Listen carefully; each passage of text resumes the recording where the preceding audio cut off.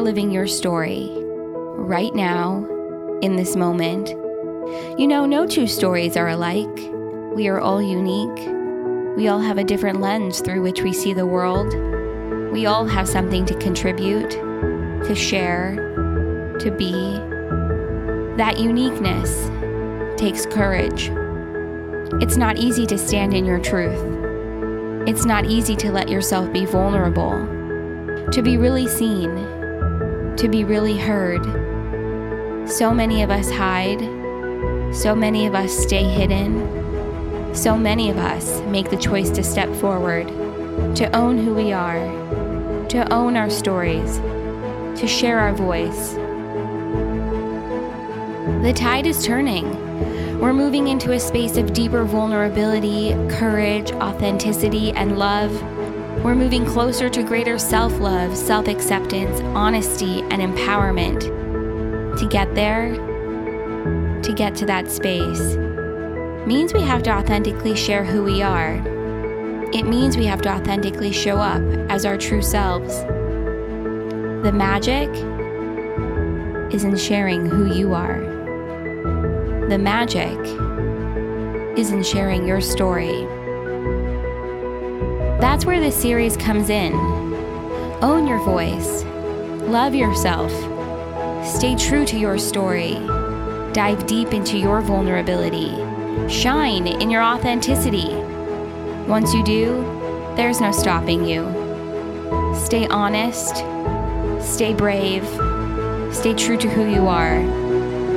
Welcome to Seek the Joy podcast, the power of storytelling.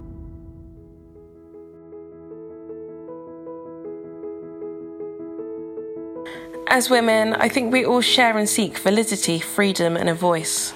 Often the world or self squashes the life out of who we're created to be.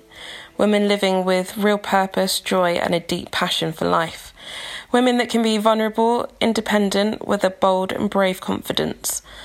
Life isn't designed to be mundane, lifeless and soulless. Vibrancy, intellect and creativity should really be celebrated and not crushed. Every individual voice matters, every woman matters, yet we struggle as females to walk this life of freedom. For me, life has always been a battle. Depression, suicidal thoughts, comparison, and the need to be in control dominated my life for years.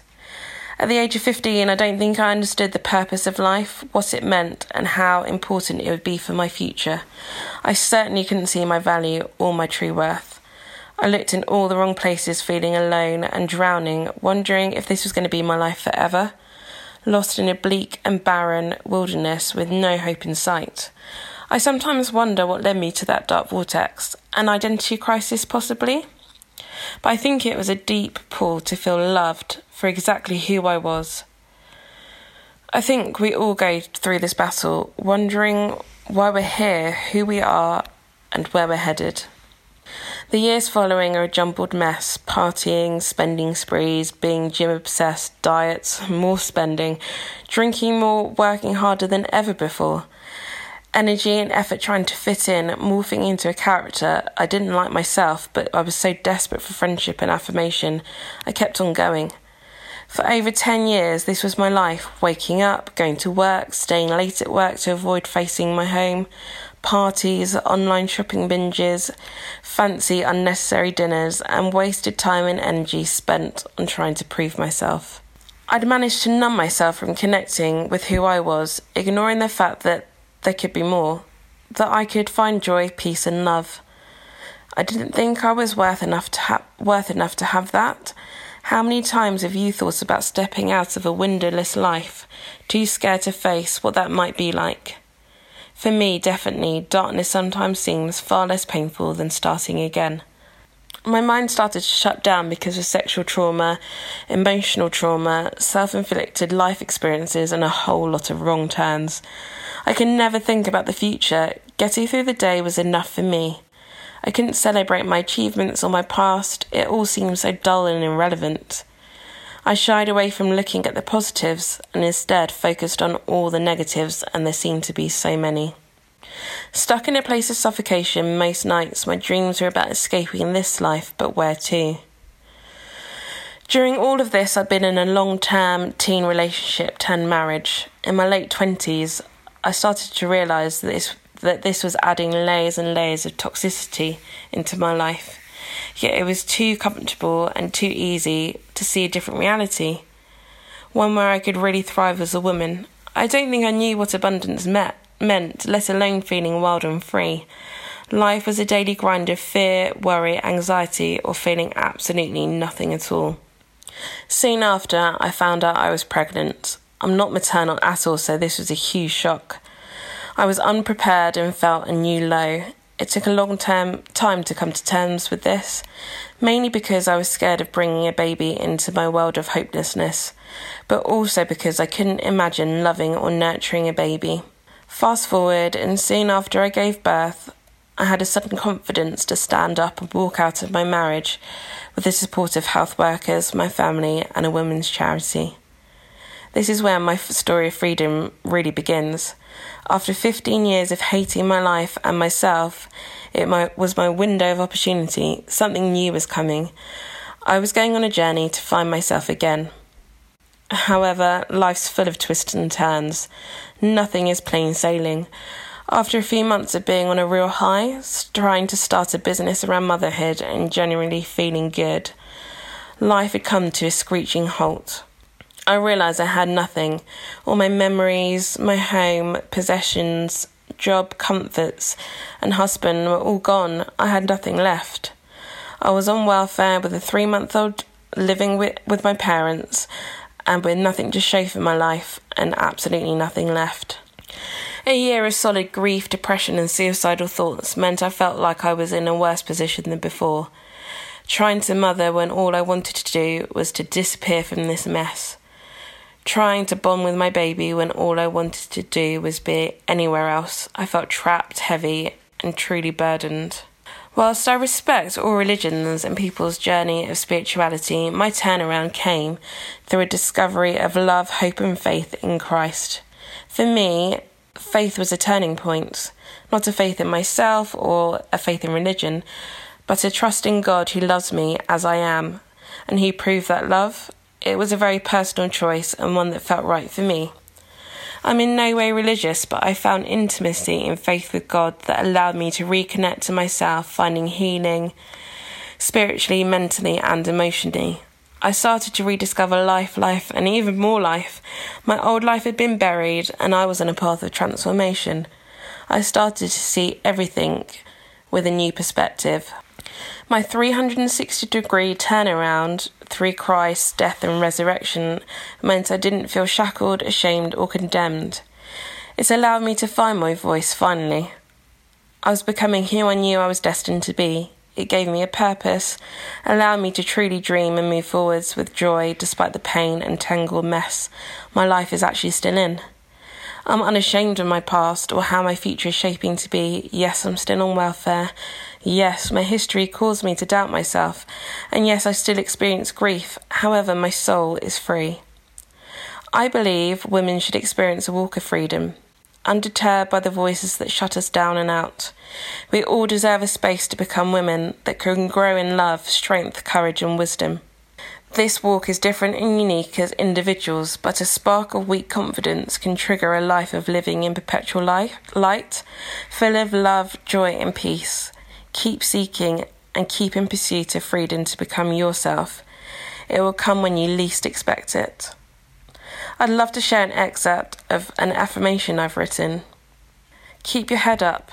Stand up for what you believe in. On your journey, keep going and don't ever look back. Don't be afraid. Scars, wounds, and stretch marks are a sign of your strength. Hold on tight to your sense of worth. Allow yourself multiple second chances because failure is an option. You're created by and through love. You are unique, an individual with a story. You're brave, beautiful, and bold.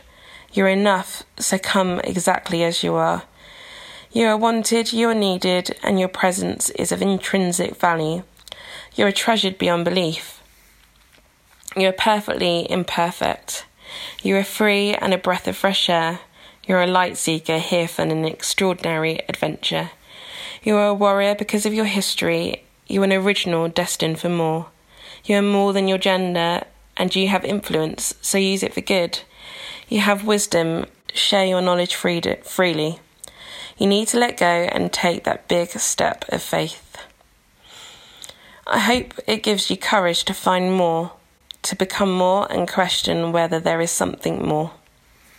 Sharing my story has given me a confidence to encourage women to break out of boundaries and limitations, something I could never have done a few years ago.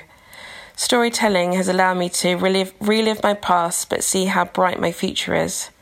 I've learned that owning your story can help someone else. It shouldn't be kept hidden. It gives me a lot of joy to be open and transparent about my journey, and hopefully it will inspire others to do the same. My biggest dream is to grow my business, She Is Fan Studio, into a brick and mortar space where I can create, mentor and inspire other women. Creativity and spirituality is at the core of who I am and what I do. My mission is to encourage women to find their enoughness and find out what they're living for in a holistic and creative environment that fosters community over everything. A space to be an individual, explore possibilities and find purpose.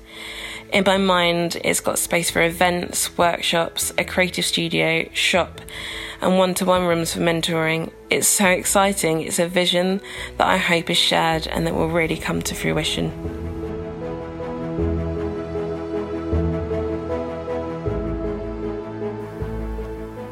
This is Tamara Ryan, CEO of Women's Bean Project.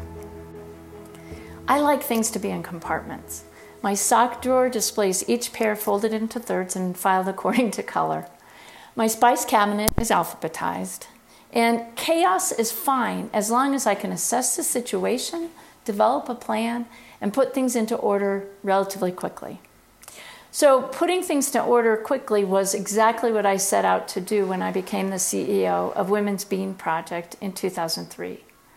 Women's Bean Project, or the Bean as we sometimes call it, is a place where chronically unemployed and impoverished women come for a second chance in life. Women's Bean Project believes that all women have the power to transform their lives through employment. So we hire women who are chronically unemployed. A typical woman we hire hasn't had a job longer than a year in her lifetime. The average age is 39. And so they are convicted felons, recovering addicts, victims of domestic violence. Many were teenage mothers and high school dropouts. But they come to the Bean Project for a chance to create new lives out of the mess that theirs have become. We were founded in 1989, and the Bean Project is an anomaly in the business world. We are a business, one that creates and sells bean soup mixes and other food products to stores all across the country. But tucked inside is a human services organization designed to provide a safe and accepting work environment where impoverished women can learn the skills required for gainful employment. When I was hired as CEO, the Bean faced several daunting challenges. The year before, it struggled through a financial crisis that almost caused it to close.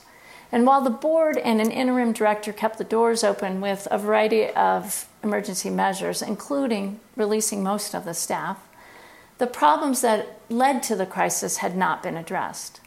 And so, armed with 2 science degrees and a 15-year career in business marketing, I felt qualified to tackle those challenges. I decided my focus would be on increasing sales and marketing, boosting production, cutting costs, and raising profits. I could do this, I thought, no problem. I was excited by the potential. And I couldn't have been more naive. What I didn't recognize were the human challenges involved in running a business whose employees are the neediest among us. I hadn't thought about why our employees might not have held the job longer than a year. I had no idea that even if a woman tried with all her might to change her life, there were still powerful forces that pushed back on her attempts to change.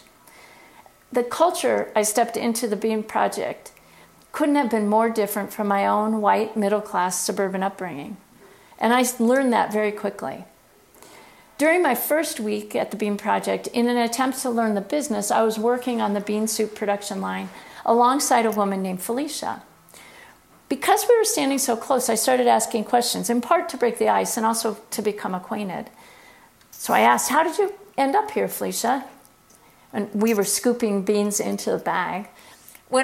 She said, when I was 14, I started selling drugs. It was fast money, easy money. Everyone I knew was using, so I could sell to them and support my son and my little brother. Felicia was 14 when she had her son, while she was also caring for her 10-year-old brother, because her mom was one of Felicia's drug customers. I listened to Felicia and I thought about what I was doing at 14. I had just started running track, and my 4x200 relay team qualified for a national meet in West Virginia. It was going to be my first airplane trip, and I was going to be able to go without my parents. My first question that came to my mind that I actually said out loud was, didn't you want your son to grow up in a better environment than you, with your mom using and being surrounded by drugs? And now I know that I asked it as though there had been a menu of choices, and Felicia had chosen selling drugs over, let's say, going to high school prom or taking AP English. It embarrasses me to think about it now, but this is how I thought back then. I thought people who got in trouble with the law were bad people who made poor choices. And people who committed crimes and took drugs got what they deserved. I remember thinking that if we could catch them and lock them away, our communities would be safer, crime would decline, and drug use would decrease. Now, as somebody who grew up with a lot of opportunity, I believe that anything was possible in America. And so, poor people, unwed teenage moms, high school dropouts were clearly responsible for their own misery because they hadn't taken advantage of the choices available to them. I believe that if we worked hard, society worked with us to help us succeed. I believe that Felicia had consciously chosen one life over another. But, in reality, the only choice Felicia made was for survival. She chose to make the situation better for her based on what she knew. She had one opportunity to make a choice in her life, and she had no one around her to see what selling drugs would lead her to. So I realize now that it was easy for me to think this way because I'd never met any of the people that I, in the abstract, judged so harshly. I was a well-educated but clueless white girl who led from the head, not the heart. I believed that life is a manifestation of our choices. Yet, conveniently, all of my choices were condoned by my community. I will tell you that my perspective changed the moment I set foot inside the Women's Beam Project and I met the women we employed. I met Selena, whose mom introduced her to cocaine when she was 12, and then kicked her out of the house because she perceived that Selena was competition for boyfriends. Selena landed on the streets and had to fend for herself until when she was 18, she was arrested and incarcerated for drug manufacturing. I also met Waisha, who struggled with PTSD from a street assault and suffered from a debilitating bipolar disorder. I watched firsthand how she cycled from being a delightful, bubbly young woman to someone who couldn't get out of bed when she didn't have the money for her mood-stabilizing medication.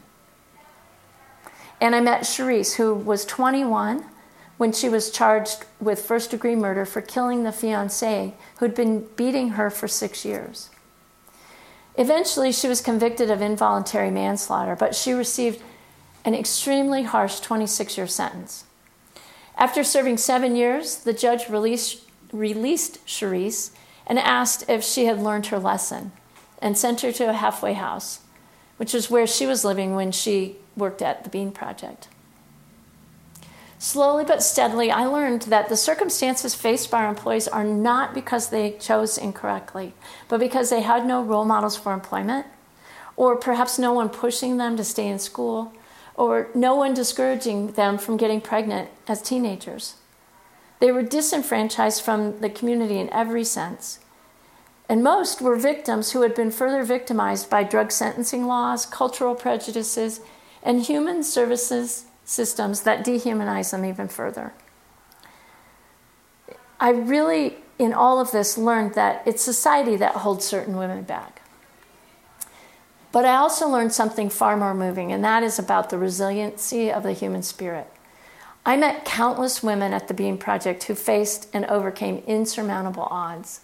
They taught me that it is possible to confront and overcome fear and shame and lack of self-worth. I have seen how difficult, but necessary, it is to stare adversity in the eye. And despite setbacks, because setbacks always occur, a path to a new life can be created. I've seen for myself the value and impact of a woman believing she is worthy of a better life. Newton's third law of motion says that for every action, there is an equal and opposite reaction. Applied to physics, this means that for every force, there's a reaction that is equal in size but opposite in direction. For the women at the Beam Project, this means that even as they try to create new lives for themselves, by doing exactly what society asks for them, getting a job, paying taxes, supporting their children, there are still a myriad of forces that conspire to push back against their progress. These opposing forces exist in our biases and prejudices against felons, addicts, and welfare recipients.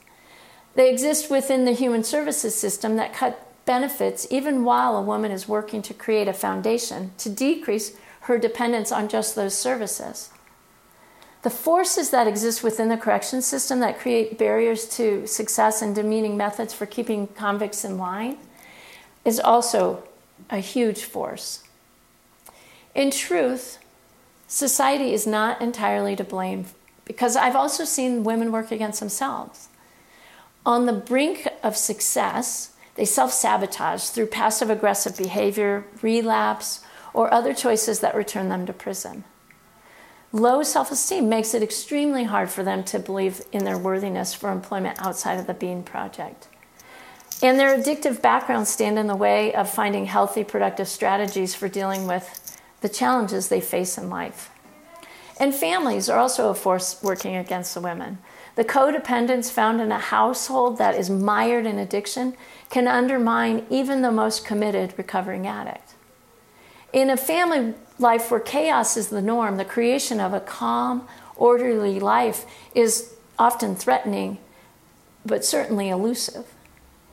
Women whose parents are addicted don't know what a normal childhood is, and often recreate dysfunction in their own families, ranging from poor parenting skills to drug use and criminal behavior.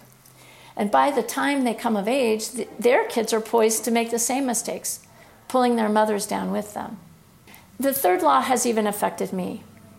As CEO of Women's Beam Project, I lead a system that exerts pressure on these women to change. And in return, opposing forces from the women have caused me to change.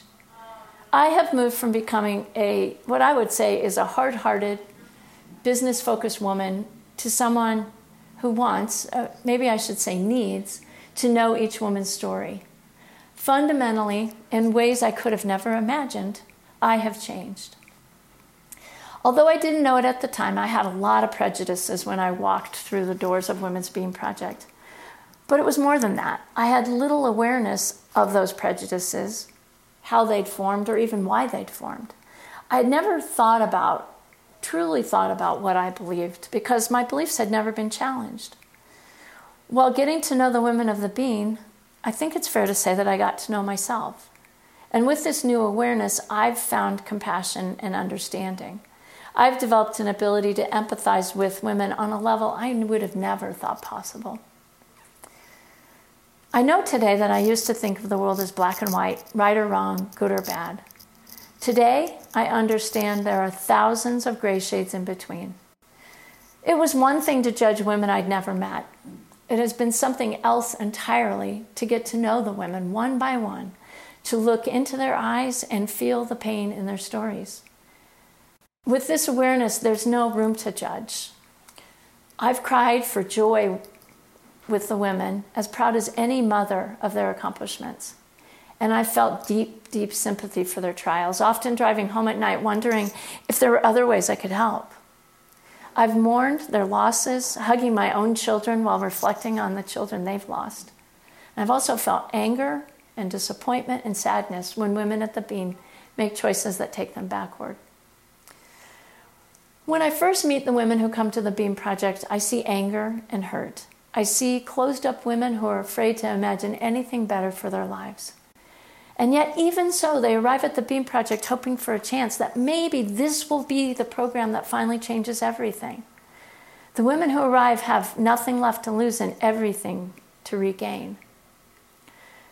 And so I find myself compelled to tell the stories of the women, because too often they buy into the notion that society puts in front of them that they're not good enough to be hired by an employer who will care about them, or to earn money to finally move off of assistance, or to have a life that their kids can be proud of.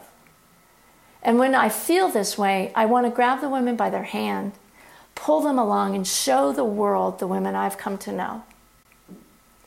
My hope is that by sharing the stories of the women as I meet them, I will give them a voice.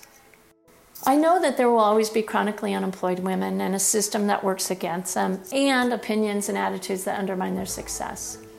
But I also hope that Women's Beam Project can help them become empowered to take responsibility for their actions, so that we as taxpayers and voters can begin to take responsibility for our own influence on the laws and policies that trap people in some of society's most intractable intergenerational social ills.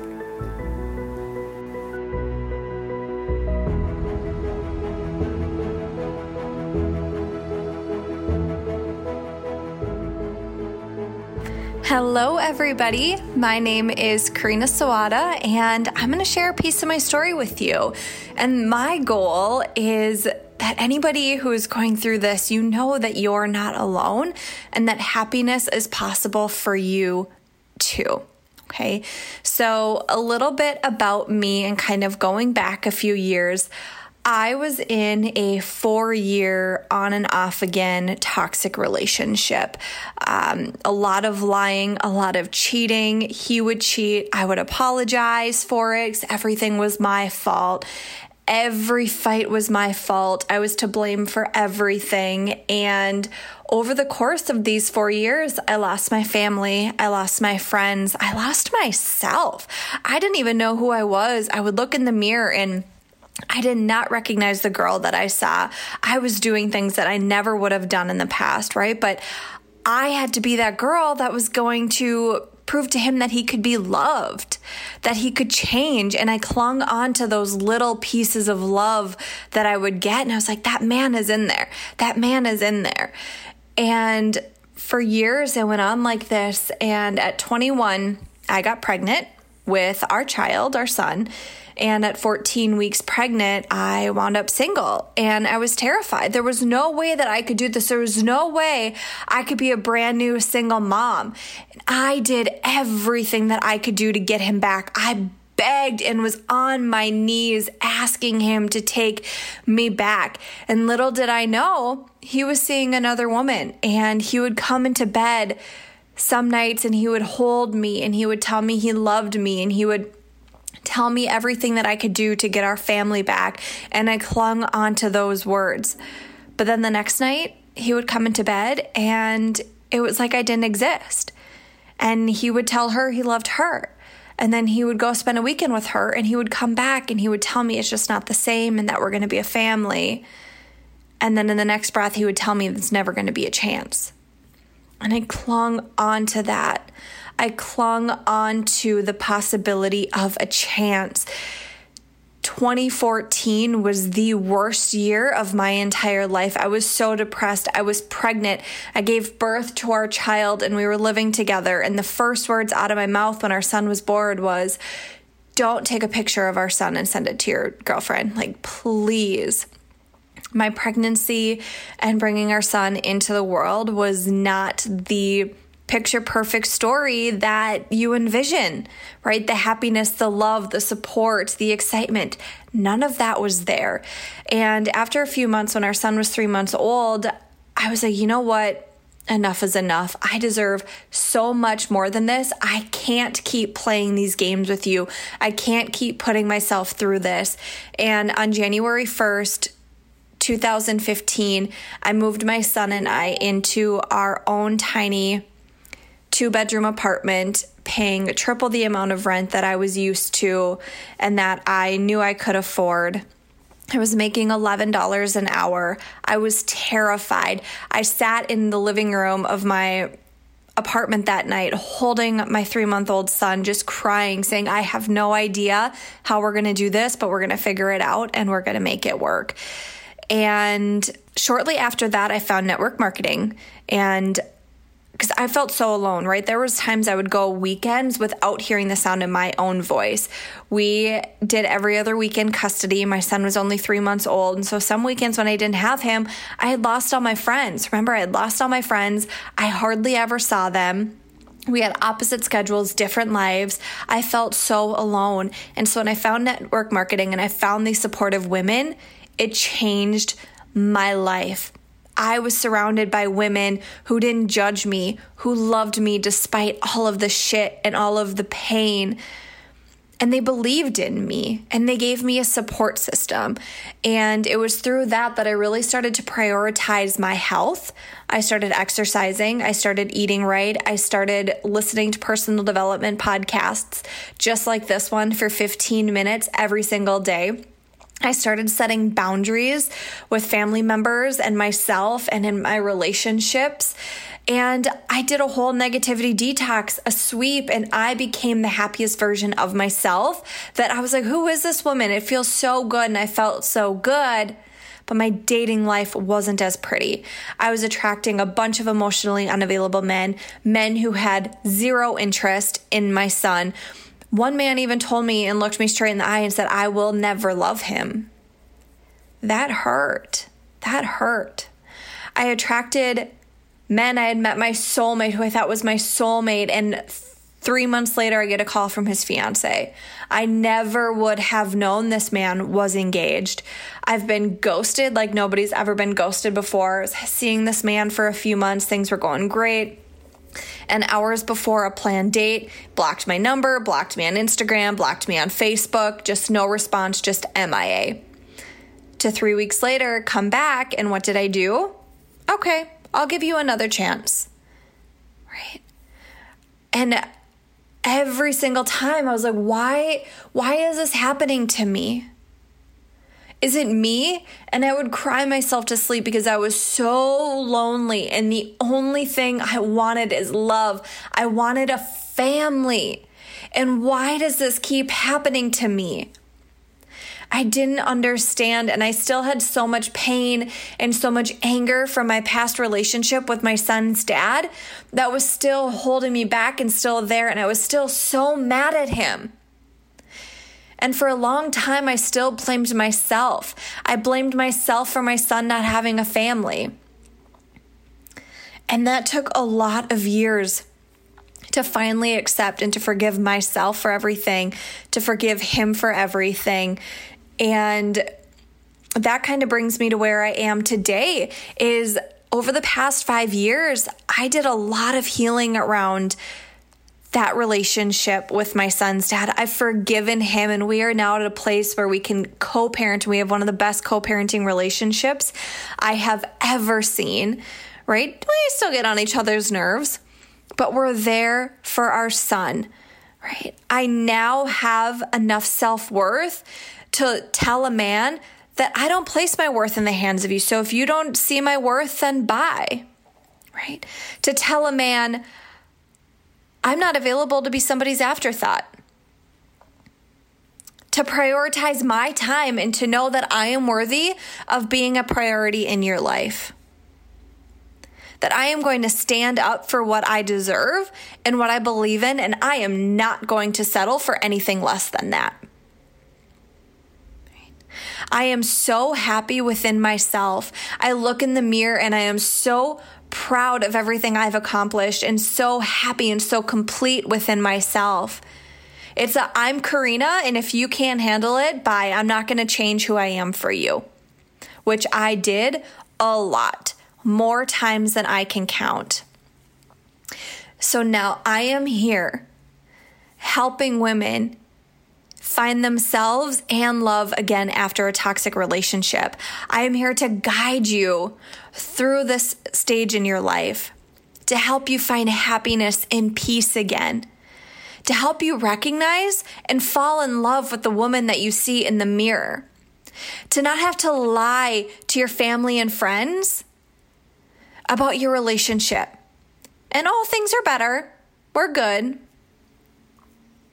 to feel so empty and sad inside, but to put out a front to the outside world that makes you appear that you're happy and that everything is fine when really you're slightly dying. To help you break down those walls, because I know that if you're anything like me, the one thing you want most in this world and in your life is love. And when we have those walls up against our heart, we can't let love in. Sure, it might protect us from getting hurt, but we're also not going to be open to receiving love. So I help women receive love. Let's heal from the pain of the past.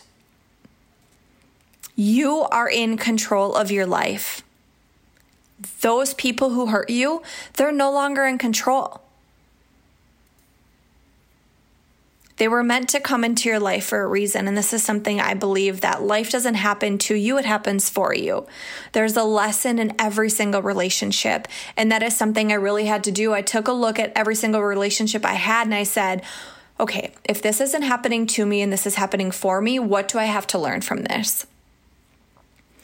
And that healed so much within me. It healed so much within me. And when I really started to do what lights me up and I really started to follow my joy and find my joy, I started to become more me. But it took time and it took some exploration and it took a little bit of, does this feel good? No, so let's try a little bit of this. Does this feel good? Yeah, this feels really good. Okay, let's do more of this. And you start out small. You start showing bits and pieces of you. I started at work in my corporate job, just showing little bits and pieces of me. And soon you start to be so confident in who you are that no matter who you're around, you're you all the time. And it feels so damn good. Feels so damn good. So that's a little piece of my story. And I just want you to know that it is possible for you to find happiness. It is possible for you to find love. It is possible for you to heal after all of that pain. And I know it seems impossible due to all the pain that you have experienced and all that people have put you through. But it is so possible, and you are so worthy of receiving that love. So I am going to wrap this up with the 2 questions that everybody answers. So what have I learned about myself from sharing my story? I learned that I'm pretty badass. Like, I am pretty badass and I am in control of my life and nobody gets to fuck with me. I have learned that I have standards, that I am worthy. I am worthy of nothing short of amazing, and I am not going to settle. And I'm pretty badass, not gonna lie. My biggest dream, I think my biggest dream really is to pursue my business, help as many women as I can, and in turn live an amazing, abundant life, to be able to travel the world, to be able to live in my dream house and provide opportunities to other people, to be able to pay a team to help me serve all of you, to have my family and my soulmate and have everything I dreamed, all helping everybody in return, helping women who truly need it, and living in a constant state of gratitude and abundance. That is my biggest dream, and it feels so good to know that I get to have that because I'm worthy of that. All right, everybody, thank you so much for listening. I hope you had some takeaways, and I hope that you know that this is possible for you, and you are so worthy of that life that you desire and that you want. This is Seek the Joy Podcast, the power of storytelling. Join us, share your story. For more information and to get involved, visit seekthejoypodcast.com. This series airs the 3rd week of every month, and make sure to join us for Seek the Joy Tuesday. Until then, thank you for your honesty. Thank you for your bravery. Thank you for your joy. Thank you for being here, and thank you for listening.